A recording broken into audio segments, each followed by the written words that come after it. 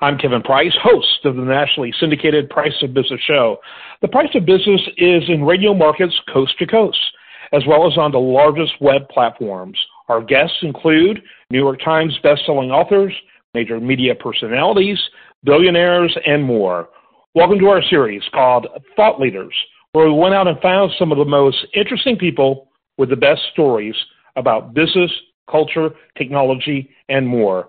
Here's another in that ongoing series. Hey there, Kevin. Thank you so much for having me on your show.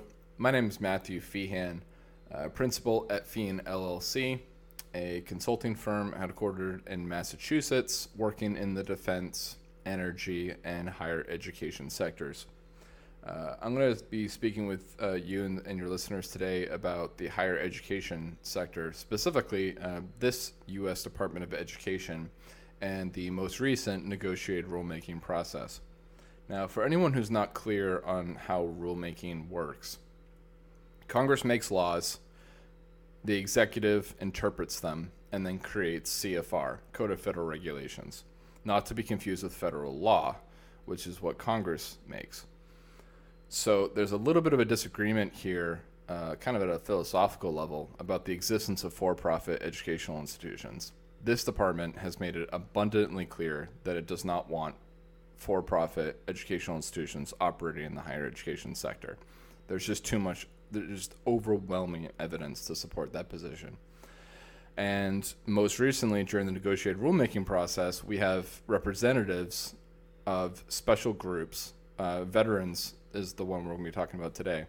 Veterans and military members, represented by the primary representative, Iraq and Afghanistan Veterans of America.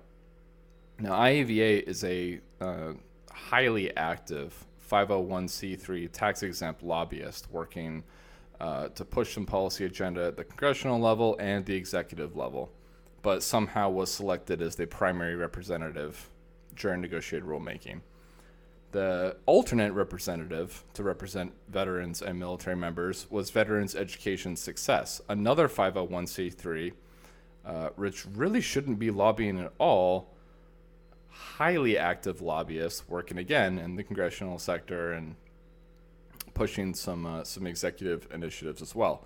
So the U.S. Department of Education is absolutely playing with a stacked deck, meaning that what they're trying to push for, a specific thing out of the veterans community, which was changes to the 90-10 rule and a few other regulatory issues. They picked two lobbyists that they knew essentially have an issue with the for-profit sector, and have a bias against the for-profit sector, which is strange because IAVA recently partnered with 2U, which is a for-profit educational services provider, but that's a separate topic. So playing with the stacked deck's an issue because the U.S. Department of Education should really, if it's trying to make this whole negotiated rulemaking process as democratic as possible and ease Americans in the sense that it's at least trying to follow congressional intent, which really allows for-profit educational institutions to exist, that's not happening with this U.S. Department of Education. And it's aligned itself politically with two highly active lobbyists that push for very specific policy agendas and really didn't give the veterans and military communities proper representation during the negotiated rulemaking. So, in doing so, really kind of abutted with congressional intent. Now, Matthew Feehan, myself, I went up there and made a few comments. I think I spoke at like two different times throughout the negotiated rulemaking. And I'm working on a book right now covering, or attempting to cover, because there's just so much, lobbying by veteran service organizations. And there's only so much one can do as an individual. And really what I'm hoping kind of comes out of a lot of the Substacks that I've been writing, and hopefully soon when I publish my book, is Americans paying just a teensy bit more attention to the regulatory process, which may not be as interesting comparative to the legislative process, where you've got Jon Stewart out there railing against Republicans in the PACT Act. it's more behind the scenes and you're talking with a bunch of bureaucrats.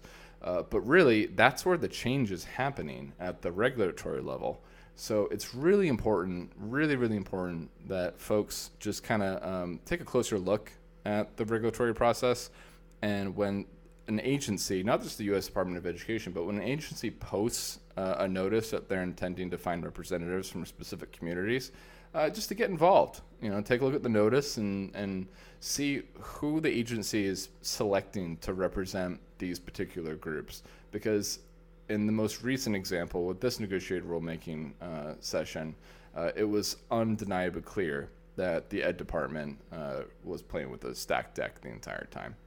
So thank you so much, Kevin. I really appreciate you having me on your show. Thank you all for listening, and follow vetregs.com. That's veteran regulations, vetregs.com for more information. And I look forward to speaking with you again. Have a good one.